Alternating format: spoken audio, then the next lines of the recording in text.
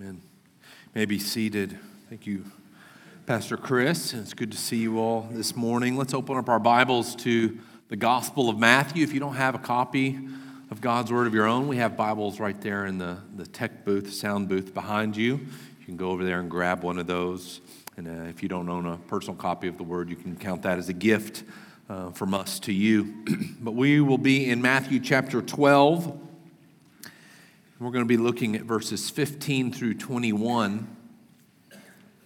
And this passage comes on the heels of after Jesus has had an encounter with the Pharisees, and they were upset with him because he was doing good on the Sabbath, and they were so upset that they conspired to destroy him.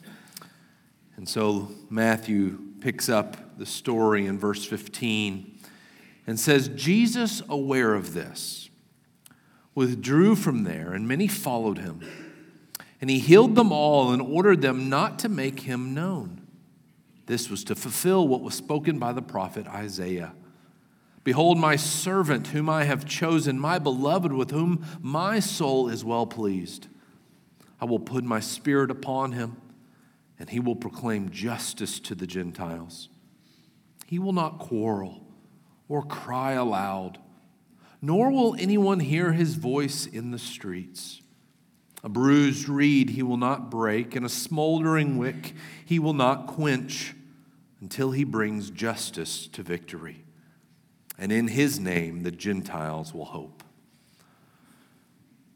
Throughout the Gospel of Matthew, Matthew has been presenting to us the promised king. A king that has been promised ages ago in the Old Testament scripture, and the kingdom that was to come with this king. However, as we come to the Gospels, and we're seeing these promises unfold, these promises be fulfilled, if you will, they're happening in a way that is unexpected, surprising, startling, if you will, if you were keeping track of the Old Testament promises. In fact, nothing about this story of how Jesus arrives on the scene meets our human expectations for how a king should arise. Nothing that Jesus does meets our expectations for how we think kings should rule, kings should conquer, that kings should accomplish their purposes. Jesus seemingly doesn't do what we in the world think one should do if you're going to reign. See, Jesus from the beginning was born under suspect circumstances. I mean, you know, if you're going to run for political office, you need to have a clean record, right? Well, Jesus was born under suspect circumstances. He comes from a suspect town. Can anything good come from Nazareth? He proclaims a suspect message. And worst of all, he associates with suspect people. Jesus' entire mission is suspect, isn't it? It's suspicious. And so the questions begin to ask or be raised, what kind of king is Jesus? What kind of man is this? And what kind of kingdom does he bring? That's the question throughout the Gospels. And even when we get to the Gospel of John, and Pilate asks him, where is your kingdom? Are you a king? And he says, my kingdom's not of this world. If it was, my servants would be fighting. My servants would be fighting. Seems that like Jesus is otherworldly. He is from another planet. What kind of kingdom doesn't have an army that fights? What kind of kingdom doesn't take their own and establish its rule for all to see? Jesus, what kind of king are you? Depending how you fit in this world, what Jesus is doing either draws you in or it pushes you away. You see him and what he promises and you say, I'll gladly give up this world. And you're drawn to him. Or you hear what he talks about and you say, why would I come to you? This world is so much better. It really makes a divide. And in reality, that's exactly what Jesus has been doing in his ministry. He's been presenting us with two ways to live. You can either live for the kingdoms of this world, or you can live for the kingdom of the age to come. He says it elsewhere, you cannot serve two masters, right? You'll either love the one or you're going to what? Hate the other. There's no in between. You're either with me or against me. And this is why Jesus says some rather strange things about his kingdom. If you remember in chapter 11, verse 12, Jesus says, the kingdom of God suffers violence, and violent people take it by force. What's he talking about? He's like, my kingdom is in friction with this world. That's what he's saying. My kingdom, my values, my righteousness, it's at odds with this world. And what happens is that this world, like the Pharisees in verse 14, conspire against it and how to destroy it. Do you see that? That's the friction that Jesus gets at. And so this violence, or you might say aggression, is what Jesus says actually characterizes this world. Now, that doesn't mean that every single person's like this violent, aggressing serial killer, okay? That doesn't mean it's the worst. But if you step back and you look at the world, it's built on dead men's bones, right? It's marked by bloody violence. And this is what characterizes this world. Whereas Jesus' kingdom, and this is what strikes us and even at times offends us, is that it's not violent. Jesus' mission wasn't to bear arms, but it was a peacemaking mission. Jesus comes and he says, my kingdom's not for the rich, but for the poor. My kingdom's not for the proud, but the humble. It's not for the strong in the world's eyes, but for the weak. I mean, that's just not a message that sells, does it?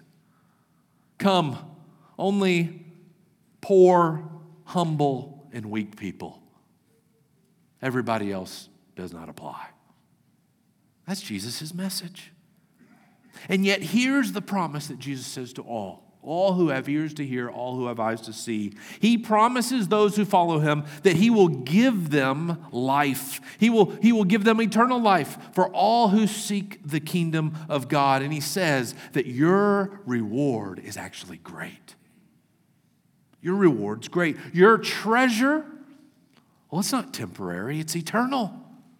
And you will live forever and ever in my kingdom. And he adds to it, in whatever you have lost in this world, family, property, friends, riches, you will gain 100-fold in the world to come. That's what Jesus says. I will restore what you have lost 100-fold. And how will he do this? Will he come as a ruling, mighty king who instills his army to go take it by force? No. The Son of Man did not come to be served, but to what? To serve, right? And to give his life as a ransom for many on a very bloody cross. That is Jesus' mission. He came to die. This is the mission of Jesus, the Son of God, who has come into the world, and he says, blessed is the one who's not offended by me, who's not offended by the cross, who's not offended by my MO, my means of establishing a kingdom that will never be shaken. And so looking at Jesus' life, Matthew begins to put this together. We've already had John the Baptist who's begin to wonder as he's been the herald for Jesus. He's been the one who's figuratively rolling out the red carpet for him. And Jesus isn't meeting expectations. Hey, Jesus, just by the way, I'm your biggest champion and I'm in jail. Can you bail me out? And Jesus basically says, no, I'm not going to do that. That's not what I'm here to do. Those aren't the prison gates that I'm opening. Blessed is the one not offended by me. And Matthew begins to put all the picture together, and Matthew summarizes the mission of Jesus. It actually shows us by quoting from the prophet Isaiah. And it begins to show us that Jesus is the promised servant of the Lord. He is the promised servant of the Lord prophesied by Isaiah. He is the one whom the Jews have been waiting for, and he is the hope of the world. And he puts it all in just 5 verses, who Jesus is and what he's about, so that we would put our hope in him. You see that in verse 21. And in his name, the Gentiles, the nations, the world will find their hope. Do you see that? This is the one. Brothers and sisters, there's no other name under heaven by which men and women find hope. Hope is only found in Jesus and in no one else. And so therefore this morning I want to unpack this mission of Jesus. I want us to unpack it, and I want us to see that Jesus is who he said he was, and that we would put our hope in him, who will bring about, as we see here, perfect justice, a perfect rule, a perfect kingdom in this world. And he'll do so for God's glory and our good. So what we see here first is that through Jesus' mission as the servant of the Lord, number one, what does he come to do? He comes and he makes us pleasing to the Father. I want you to see that. As we read here in Isaiah, as quoted by Matthew, we see, "Behold, my servant whom I have chosen, my beloved with whom my soul is well pleased." Now, this is talking about Jesus. This isn't talking about us. Jesus is the one whom the Father is presenting to us. He's presenting and he's saying, "Behold, this is my servant. This is my chosen one. And he is the one who I find beloved. My soul," the Father says, "is well pleased." The Father takes great delight in the Son. He loves the Son with an everlasting, perfect, and never-ending love.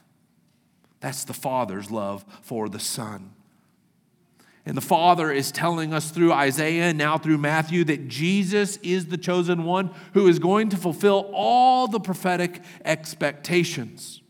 Now, as we read this, the careful listener, maybe you are hearing that, you've heard these words before. "This is my beloved Son." Where have we heard those words before? We heard it at Jesus' baptism, right? All the way back in chapter 3, verse 17, when Jesus is to be baptized, behold, Matthew says, there was a voice from heaven that said, "This is my beloved Son, with whom I am well pleased," right? We're actually going to hear it again. A few months, maybe, we'll get to Matthew chapter 17.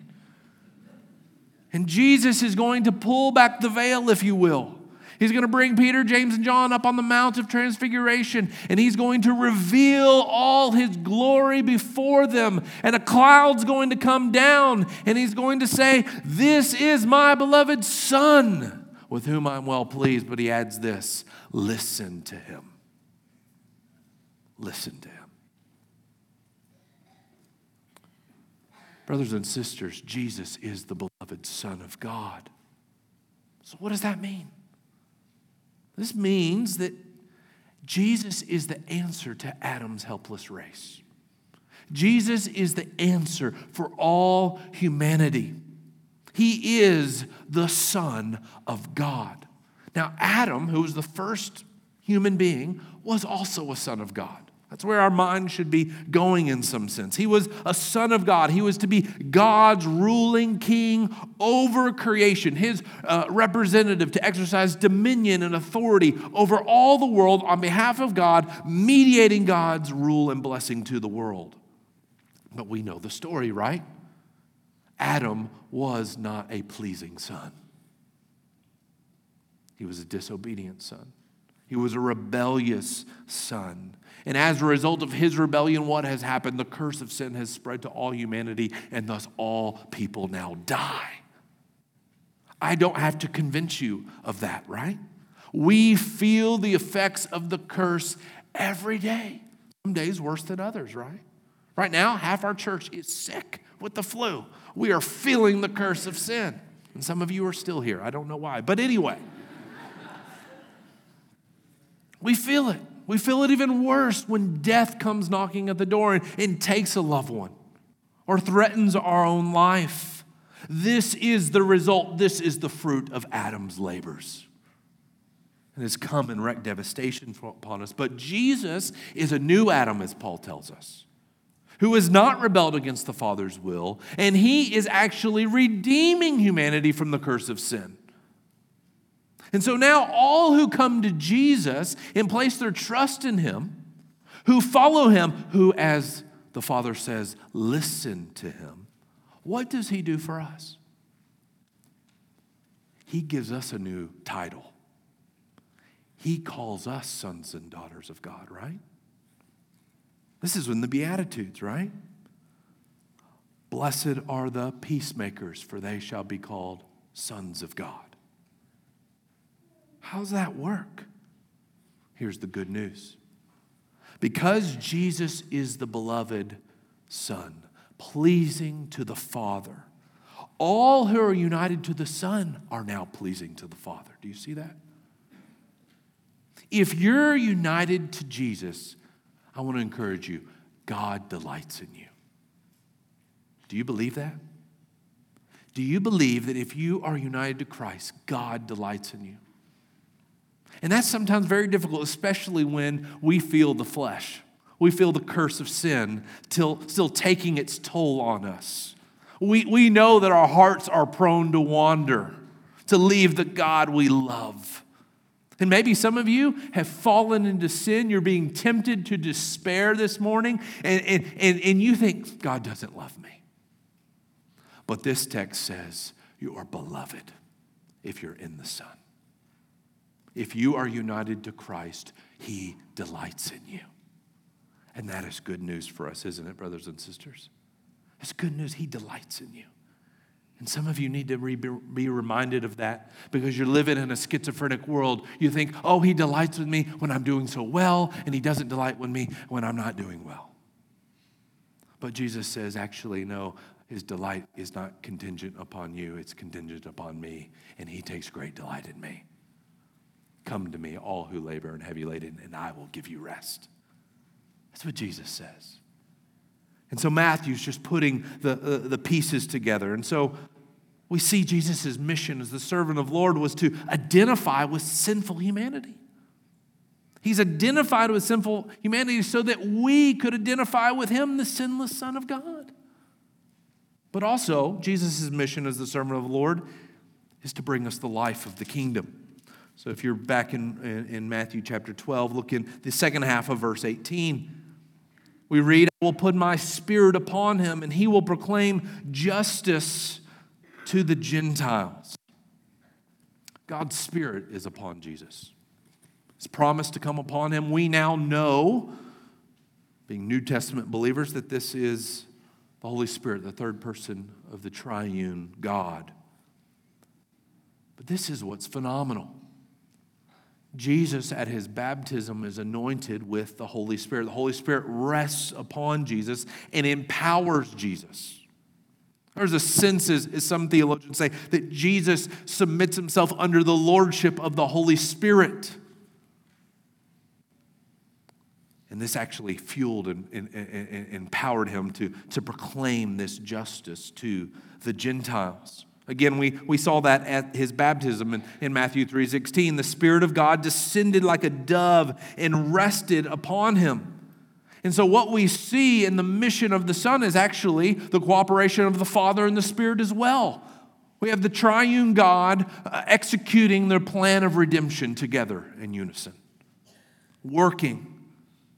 And it's under the lordship of the Spirit that Jesus, as Peter says, goes about doing good and healing all who are oppressed by the devil. That's Acts 10:38. And so when the Spirit descends upon Jesus and rests upon him, what picture should we be receiving? What message should we be understanding? What we're seeing is that heaven is embracing earth. That's what was happening at that baptism. Heaven was coming down to earth. The voice of God, this is my beloved Son with whom I am well pleased. And the Spirit like a dove comes and descends upon him. In a real sense, God's kingdom will is being done on earth as it is in heaven through Jesus. And just as the Spirit hovered over the waters before creation, so the Holy Spirit came to Jesus over the waters of baptism to enact what we are hoping for is a new creation, where the curse is lifted and we may enjoy him forever. And it is by the Spirit that Jesus was empowered to carry this mission. Jesus is actually empowered by the Spirit of God, whereby he brings the power of the kingdom into the present. Now, I know that's a lot of theology right there, but Matthew wants us to catch that. And so for this reason, as Jesus begins to teach on the kingdom, what does he do? He doesn't just speak of the kingdom, but he brings the power of the kingdom to bear in everyone's life, right? He does that primarily, we think of through the healings, right? What kind of healings did he do? He brought sight to the blind, hearing to the deaf, cleansing to the lepers, life from the dead, and deliverance from the demonic. That's what Jesus does.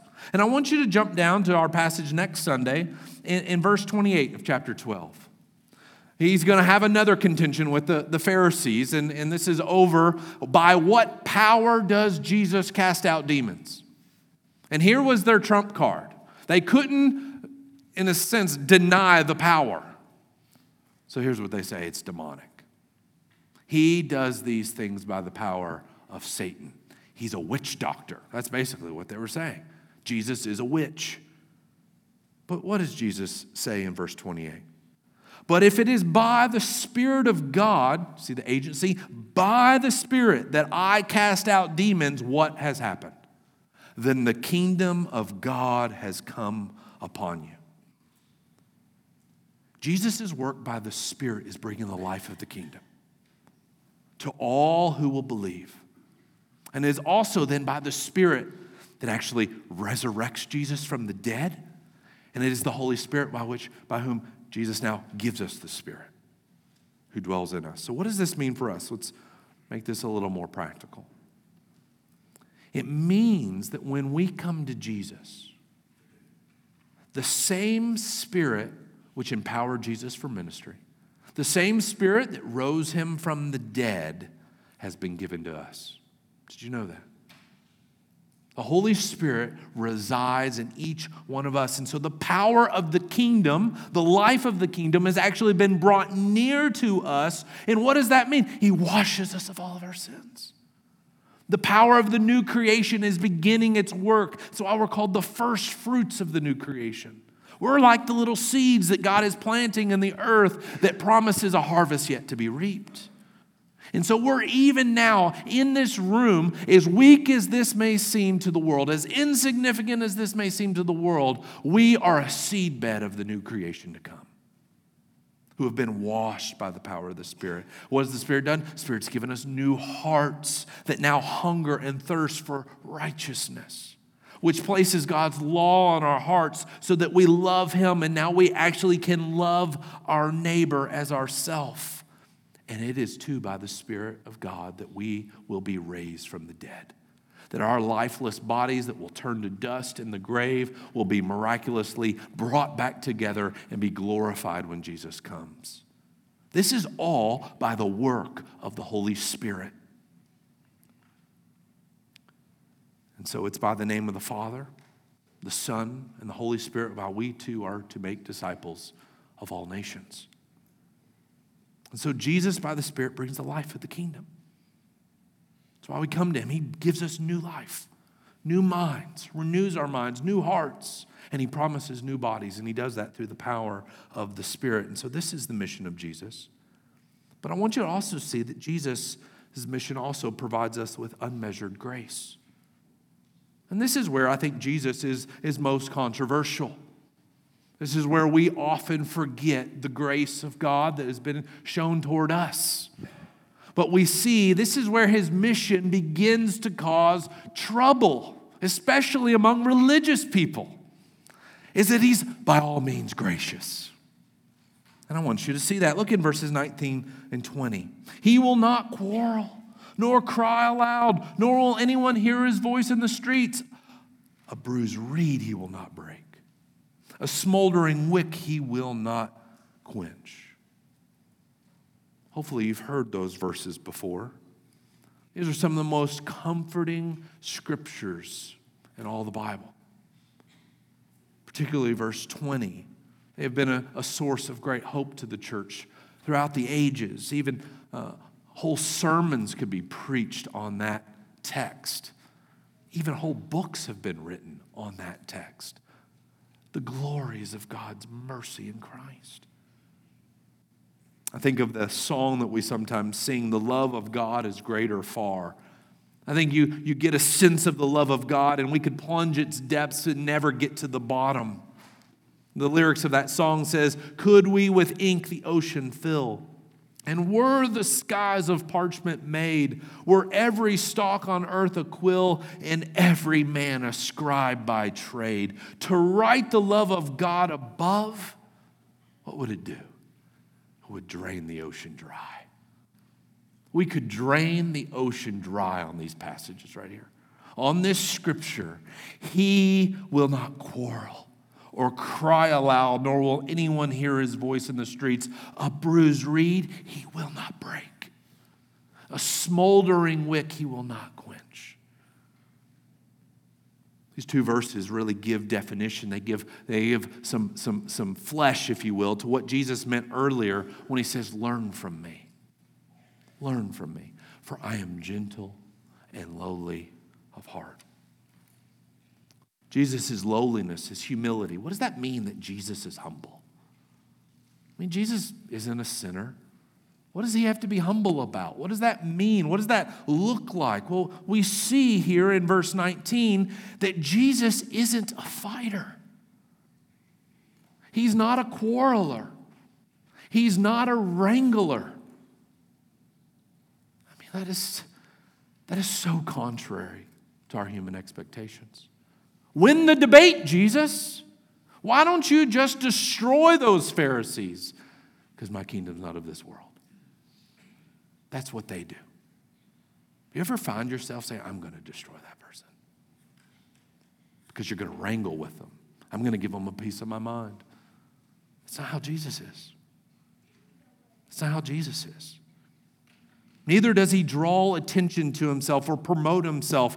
And there's just a great contrast, if you will, when he says, "Nor will anyone hear his voice in the streets." It's the same term for streets that's of the narrow path and the wide path in the Beatitudes. It's the same one where he says, the Pharisees go and stand on the street corners, and they have their long robes, and they declare their great prayers so that all may see them. Jesus isn't like that. He doesn't walk around with pomp and circumstance. He's not making sure that he's in the most influential places so that all may see him. He's not walking on the highways and byways. No, he's in the alleys.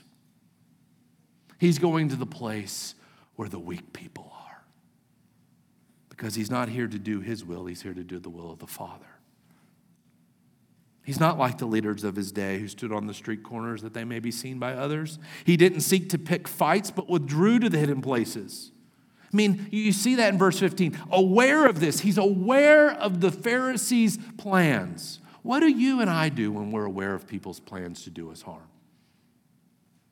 Some of us flee, but some of us fight. I heard you were saying this about me.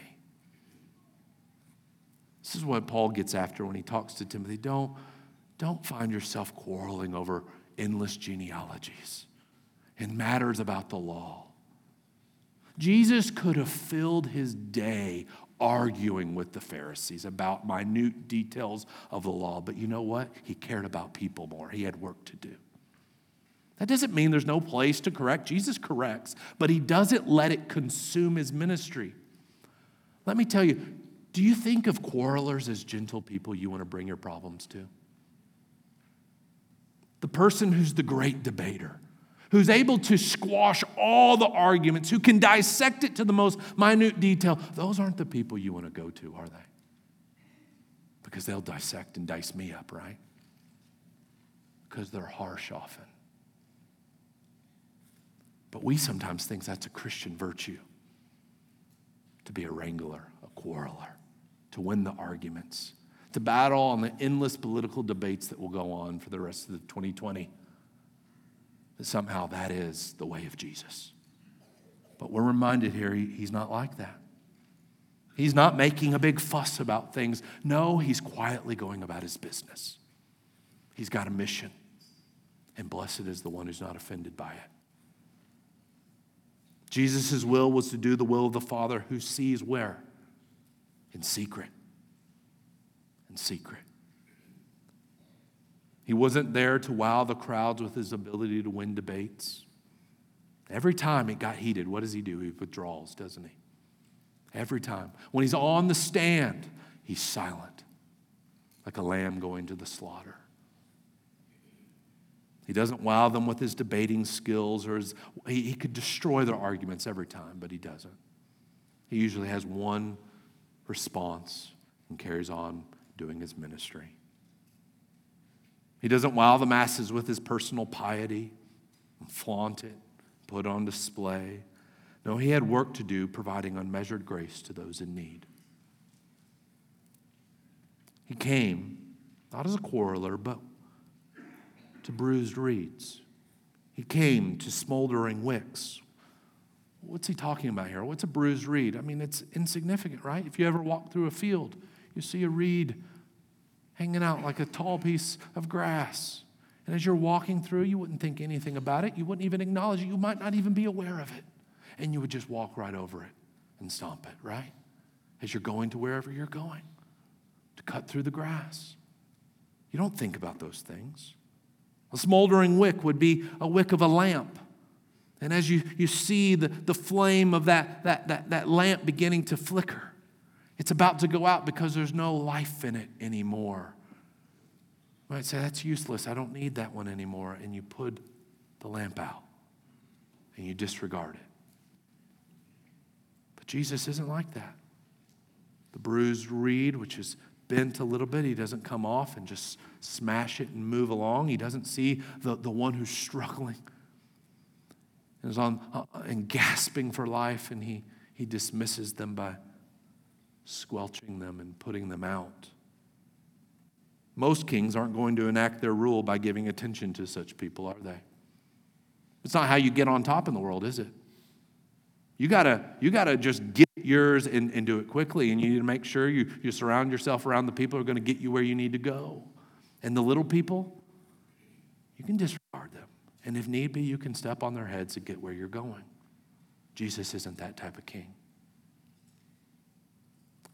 Jesus isn't that way. And we'd say, yeah, that's right. But so often we resort, or we champion, or we think is virtuous those who trample over people.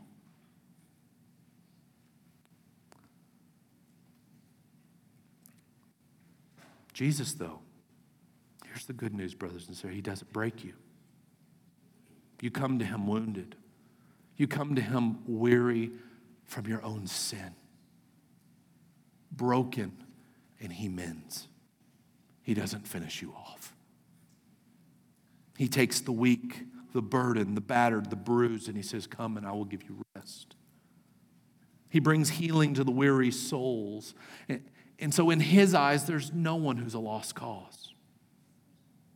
No one in Jesus' eyes are a lost cause, because everyone can be redeemed.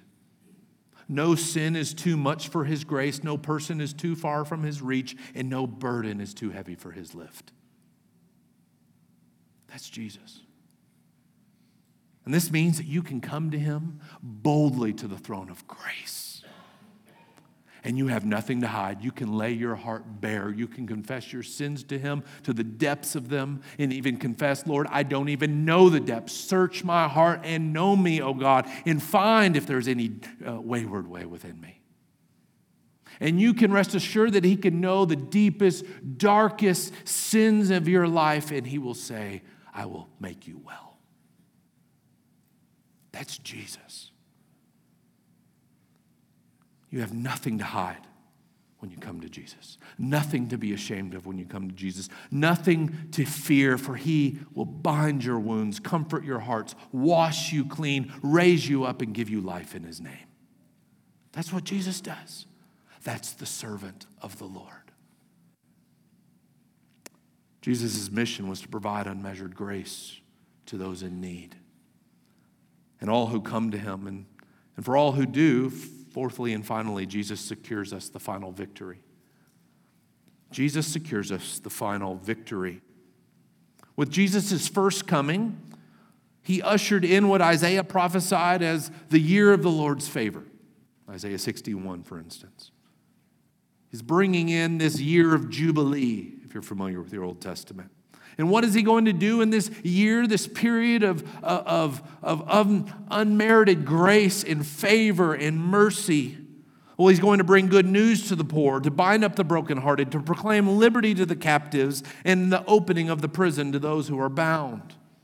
The Apostle Paul in 2 Corinthians chapter 6, verse 1 says on this verse, today's the day of salvation.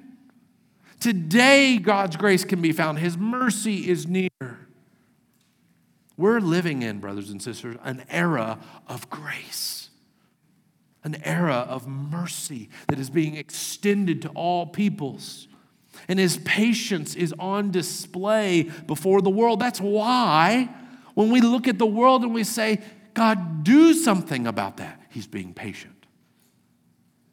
Why? As Peter tells us, so that none should perish, but all should come to repentance.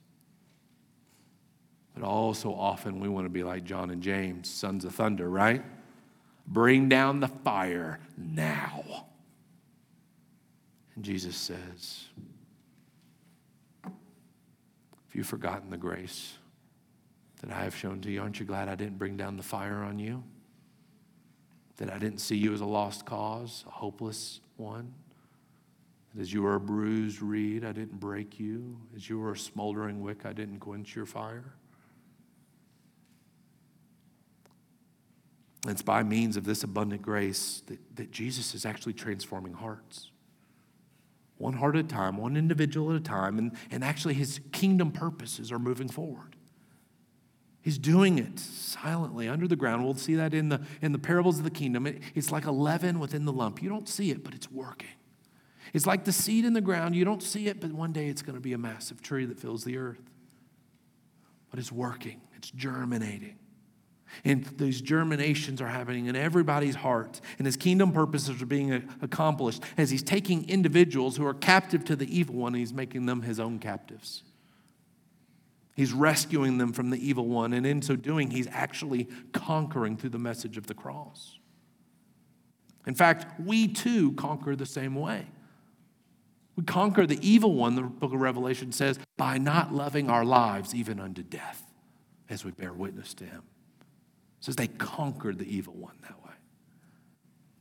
And so even though in the world's eyes, doesn't this look weak? It looks like a lost cause. It looks foolish. It looks pitiful. But for us who know Jesus, we know it's the power of God. And we know that Christ is seated at the right hand of God, ruling through the hearts of men. And the scripture tells us he is putting his enemies under his feet. He's doing that. And on the last day, he will put the great enemy, Satan, sin, and death, under his feet. And he will conquer them forever. This is what Isaiah tells us. Until he brings justice to victory. On that day, when all God's people have been brought in, and all the sins of the world have totaled up to their full number, he will appear so that every eye may see him, and every tongue confess, and every eye will behold the one whom they've pierced. And either for some it will be a day of great joy, and others it will be a great day of great mourning. For us who have laid hold of Christ, who have hoped in his name, this is going to be a great day of victory, amen? Vindication.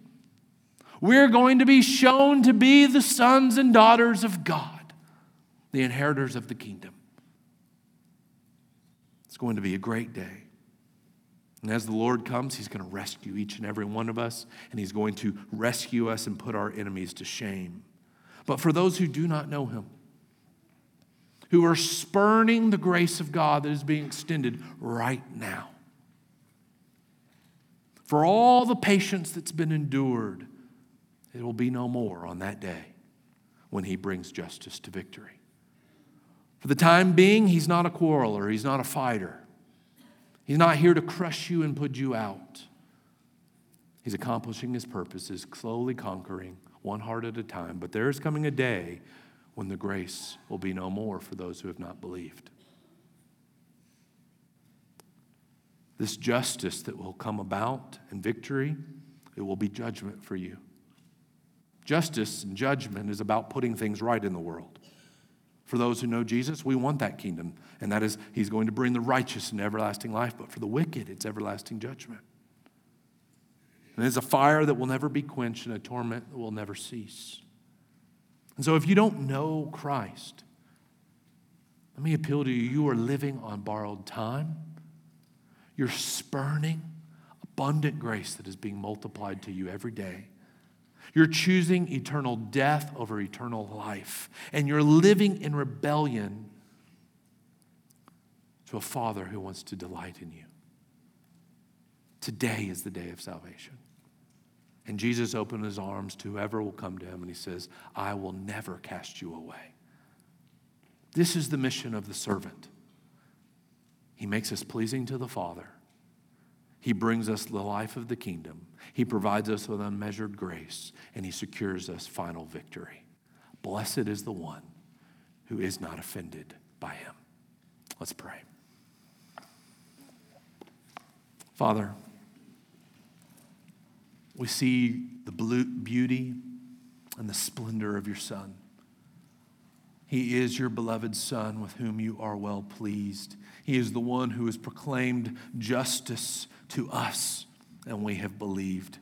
He is the one who has not sought to destroy us, but, Lord, to mend us and to heal us, and has been gracious and kind to us. Though we have spurned his name time and time again, thank you, Jesus, that you did not put our wick out, that you did not break our bruised reeds.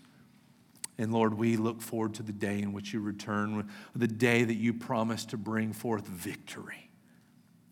And because of that, we, as all the nations, hope in you. You are our only hope. And I pray, Father, that we would take the only hope of the world to the world so that they may join in endless praise of your glorious name. And it's in Jesus' name that we pray. Amen. Let's stand as we close in response to what we've heard this morning.